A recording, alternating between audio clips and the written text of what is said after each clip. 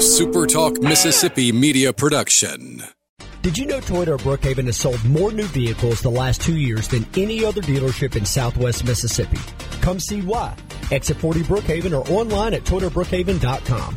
Great service, great savings. At Toyota of Brookhaven, we deliver.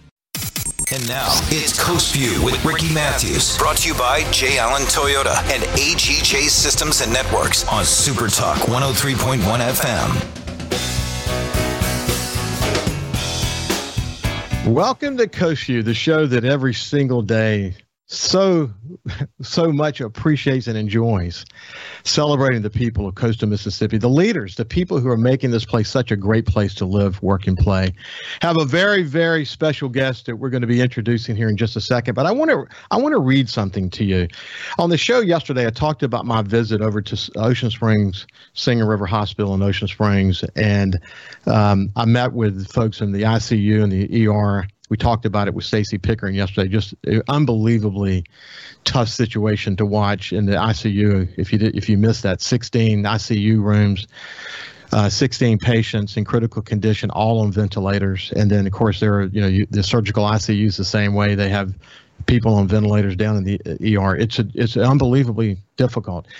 And when I posted I posted pictures of Buddy Gazier, Allison Plunk, and Candy Riley, some of the heroes on the front line. A friend by the name of Kathy Legg posted this, and I just think it's beautiful. And I think it's something we ought to all think about. And I think it's actually a great segue into our special guest today. So here's what Kathy said. These beautiful people that remain steadfast under formidable circumstances cannot be heralded or compensated enough. Not sure how we will ever adequately merit their sacrifices or show our appreciation for them. They are weary, grief-stricken soldiers deep in the medical trenches day after day, facing situations that the rest of us can only imagine. Dedicated to saving lives, they find themselves losing ground and losing hope. Pray as you never have before that God will preserve and protect them and energize them and encourage them, as well as the other tragic victims suffering and dying around them. And her note goes on from there, but gosh, was that beautifully said. And then, of course, the outpouring of support from my family with the challenges we had with my granddaughter, Amelia continues to do extraordinarily well, and we thank God for that. But one of the things that's such a blessing, a foundation for the note from Kathy and the outpouring of support from listeners and friends about my granddaughter is that it's all sort of grounded in a warm and important, faithful prayer and faithful foundation. I'm Catholic, and I'm proud to be, and I'm so happy to have that faith to be able to lean on. But I can't tell you how important that is to us, and it's just part of the culture here in coastal Mississippi. And with that said, let me turn now to a very, very special guest who's going to be in town. Actually, he's going to be visiting the coast for the Mississippi Association of Self-Insurers. He just wrote a book, a really important book, and he'll be actually doing a book signing on Friday morning in the Pass at Pass Books on Cat Island Coffee. But you know him. I don't have to tell you much about him, but let me welcome to Coast View Ken Starr. Ken, how are you doing, buddy? I'm doing great, Ricky. Thank you so much, and we're so happy to hear about your beautiful granddaughter, and what a great note from Kathy. That was so inspiring. So thank you again for having me on. It is. It was good to chat with you while we're waiting for the show to get started. And I told you that your book, Religious Liberty in Crisis, I haven't had the opportunity to read it, but I've read a number of reviews. I have a sense of what the book is about. The backdrop for what's happening in America certainly led to you, inspired you to write this book. But since you wrote your book, it seems like with each passing day, we get another reminder about why sort of the core message of your book is so darn important, as you saw how I started the show out. But when you look at the condition with Afghanistan and all the other things that are happening in America today, it's a little bit almost like divine intervention that you wrote this book in this moment, isn't it? Well, thank you for saying that, and it certainly is a critical moment for us in American history. And I'm so glad that you lifted up Afghanistan, because our hearts are obviously very heavy in light of the collapse of the government. Perhaps it was expected, but certainly it came as a shock to the American people. And now what we're seeing are reports about terrible, terrible things happening to religious minorities in Afghanistan, including, of course, the Christian community, searching for those on the part of the Taliban that don't adhere to their vision of what we are called to be as human beings, and to persecute them, and to the ultimate persecution of taking lives. And who would have thought that in the 21st century? Because in the wake of World War II and the terrible atrocities, of course, in Hitler's regime, the world community came together and, led by, among others, Eleanor Roosevelt, articulated a vision of what humanity is at its best in the Universal Declaration of Human Rights. And one key part of that guaranteed religious freedom to all persons as a basic part of their humanity. So this book is really about human dignity.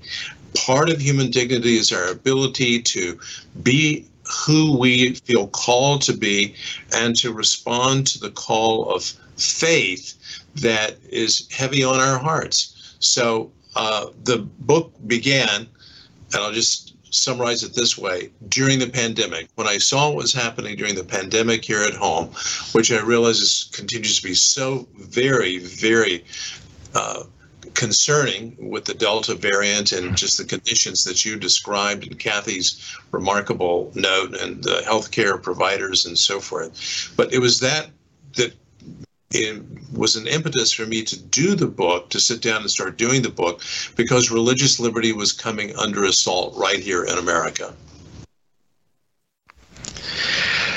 We could see it. We could definitely see it. I mean, could you have ever imagined, maybe you did, that we would hit such a volatile moment where so much division is dividing this country? I talk a lot about, the condition that led to this, but one of the I came from the media side and was incredibly involved in the digital media space for a number of years, and the way that Facebook's algorithms work and the way that artificial intelligence works. I think when you take this already perfect storm and then you add social media to it and feeding people's Facebook feeds with so much information that makes it appear that everyone agrees with their divided view, it further divides America. But did you ever imagine that we would have such a perfect storm? No, I really did not see the perfect storm coming, but it has hit, and it has hit with a vengeance. I think when we look back in time, and we're about to mark the 20th anniversary of 9/11. 9/11 was, of course, a time, terrible, tragic time, a disaster for the American people. But at the same time, it was a unifying experience. It was a modern-day Pearl Harbor that, oh my word, we have work to do.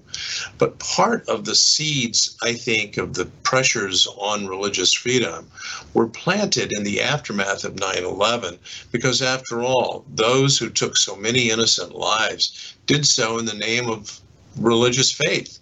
And so there was a bit of an outpouring in that first decade of this century of, well, let's take perhaps a second look at faith communities and so forth. And certainly what I think is being lost in this age of polarization, Ricky, is what the churches do. And I'm focusing on the Christian faith, but obviously other faith communities join in as well. And that's what I call, and what a Harvard sociologist calls, American grace. The churches do so many important things in their own communities, including around the world. Who was first in the Haitian earthquake, right, to provide comfort and solace? Many times it's churches or parachurch organizations. And so we have tended, I think, to overlook the remarkable and positive things that churches and religious institutions and communities are doing day in and day out, including responding. It's one of the things I note in the book, that when COVID hit, some of the volunteers to Race to New York, which was so hard hit at the time, were people of faith who said, we want to live out our faith and go do what needs to be done there in Central Park and the other makeshift hospital responsibilities and so, to carry out these responsibilities. These are volunteers from around the country, and they were motivated by their religious faith. Ken, I often talk about former President H.W. Bush, 1,000 points of light, because here in coastal Mississippi, having been ground zero for the worst natural disaster in American history, Hurricane Katrina, we got to see the role that religion can play. We got to see the importance of volunteers, and oftentimes it was the faith-based groups from all over the country that were filling those gaps. I remember the North Carolina Baptist men's group that came down here and built houses for months and months and months. I mean, that restores, when you have a situation like that, it restores your confidence in how faith brings us together. And we, Baptists and Catholics and Jewish people all working together to do great things for a community. The role that religion plays in our community cannot be underestimated. But unfortunately, these days, our religious freedoms are something we talk about more often than we should be, frankly. But when we come back, I want to get into some more about why the Constitution, why this whole notion of freedom of religion is so important, which is really at the basis of your book. This is Ken Starr. You know him well. We're honored to have him here on Coast View, and we'll see you after this break.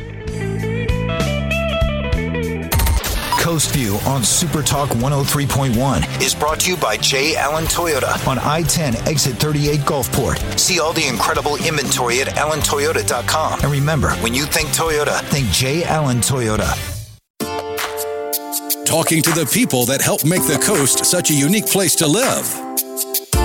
This is Coast View with Ricky Matthews on Super Talk Mississippi Gulf Coast 103.1. Welcome back to Coast View. I'm so thrilled and honored, frankly, to have Ken Starr. He's served in so many important roles over his career. Most of us know him well. He couldn't have written Religious Liberty and Crisis at a better moment in our nation's history, and I've really enjoyed visiting with him in between during the breaks. So let's just come back to the book. When we sort of went to break, I mentioned that this whole notion of freedom of religion, the role the Constitution plays in sort of preserving these incredibly important, enduring values that we hold as Americans.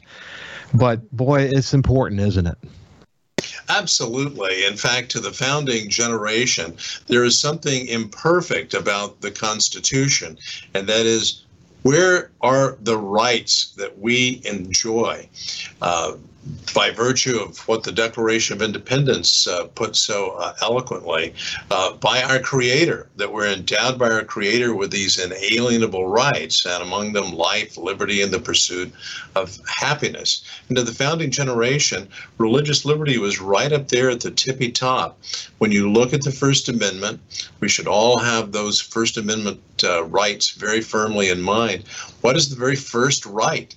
Well, it's freedom of religion, the freedom to be ensuring that the government is not taking control of religion, the non-establishment of religion. But then that which has become very controversial now, and I talk about this at length in the book, and that's freedom of conscience, the free exercise of religion.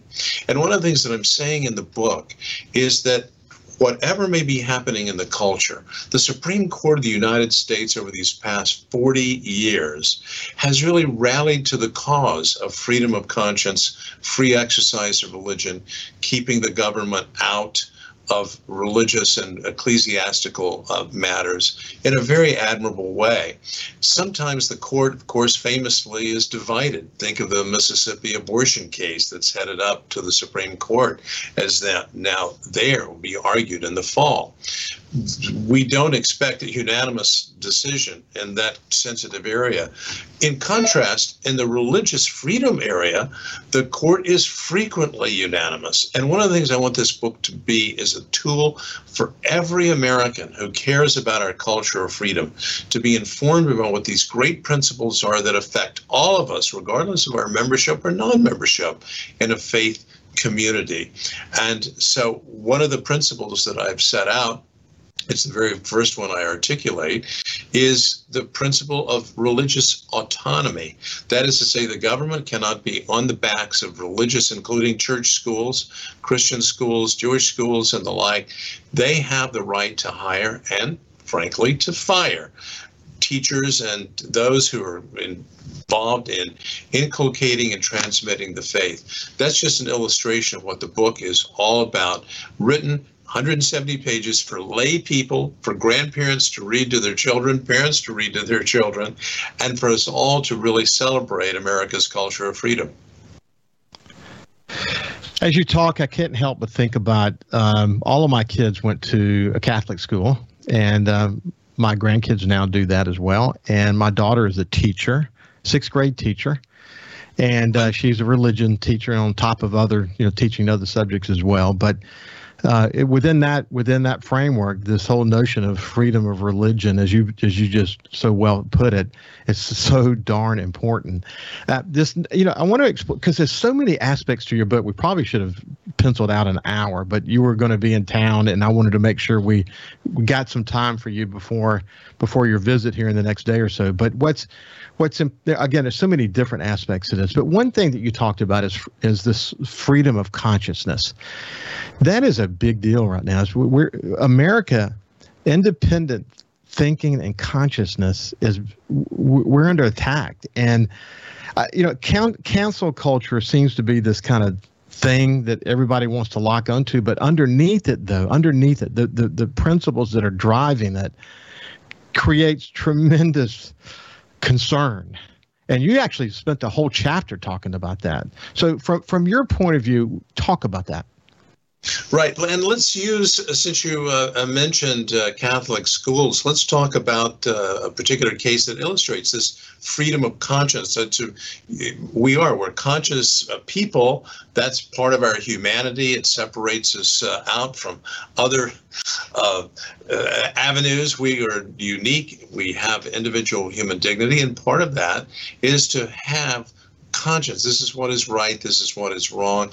And so I want to follow that. And the example that I think is so powerful comes out of the Catholic community out of Philadelphia. And once again, the Supreme Court here was unanimous in saying the Catholic social services in Philadelphia, it's a matter of the conscience of this group, did not have to provide placement services for these precious foster children with non-traditional families.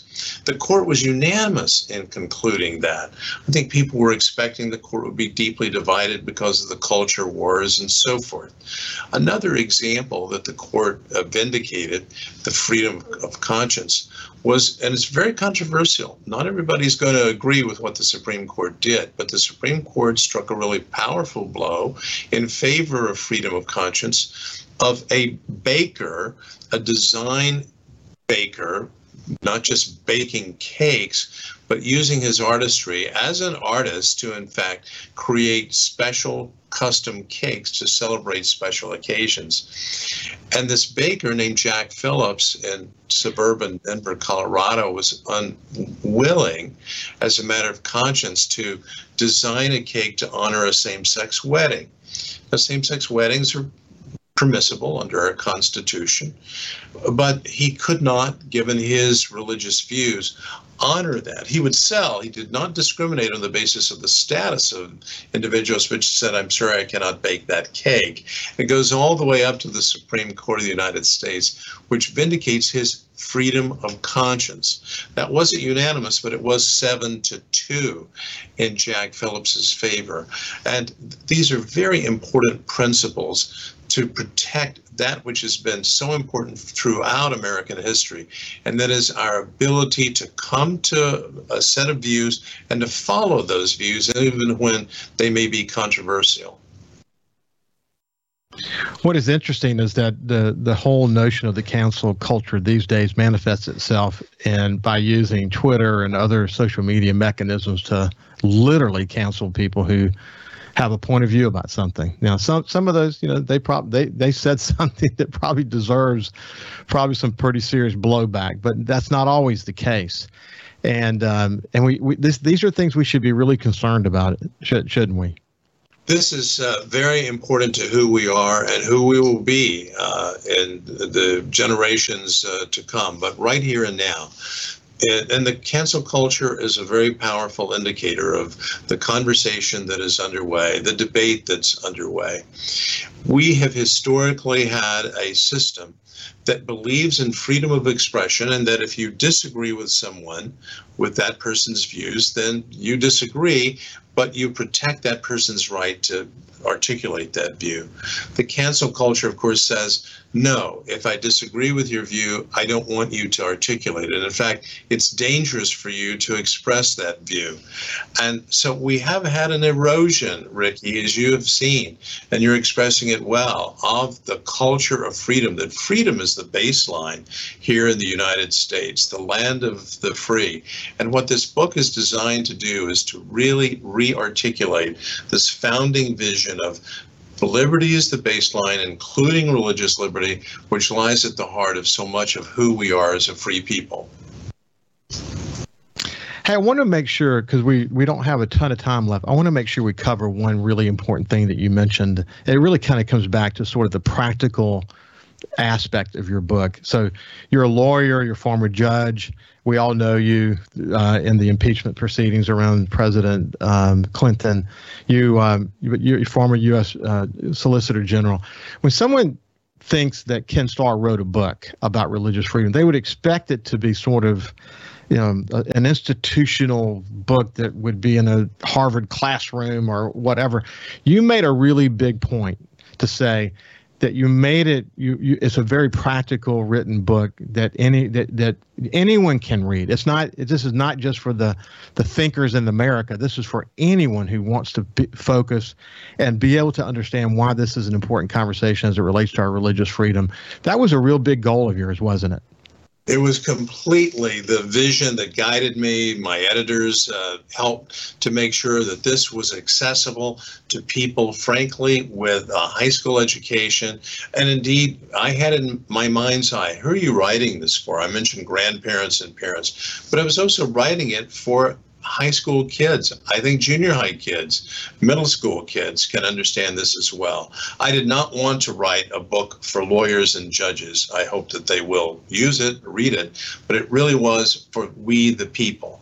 We the people, and this is very consistent with the vision years ago of Hugo Black, the Supreme Court Justice from yesteryear, who said, things that we do here at the Supreme Court should be written so that they can be accessible to people in the barbershop or the beauty shop, using the terms of old. And that's what I wanted. I wanted a Hugo Black type product that people could say, I'm going to read a chapter, and I know people, families are reading it aloud over the supper table, maybe after dessert.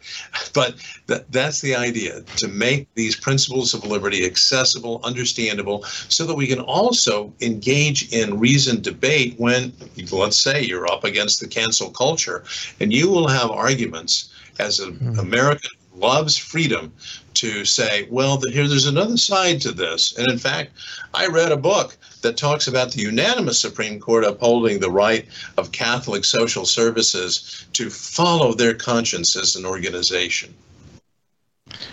We're coming to the end of our time together, Ken, but have you been to the Mississippi Gulf Coast before?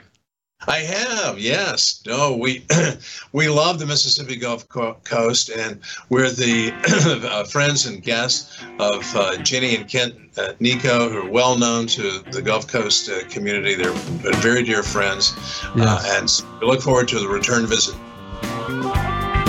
Yeah, they're terrific, Kent, as you know. In fact, he leads the hospital where my grandchild was admitted, and he and his team did a terrific job of taking care of her. But you're going to be at the Bow. It's going to be beautiful weather, we hope. I think it's going to be raining a little bit, but enjoy your stay here. And listen, I look forward to chatting with you again in the future. Thank you, Ricky. Appreciate your time. You bet. This has been Ken Starr. We'll see you right after this break.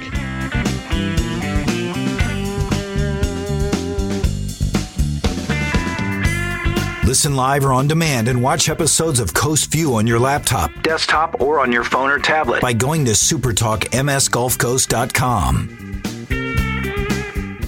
A SuperTalk Mississippi media production.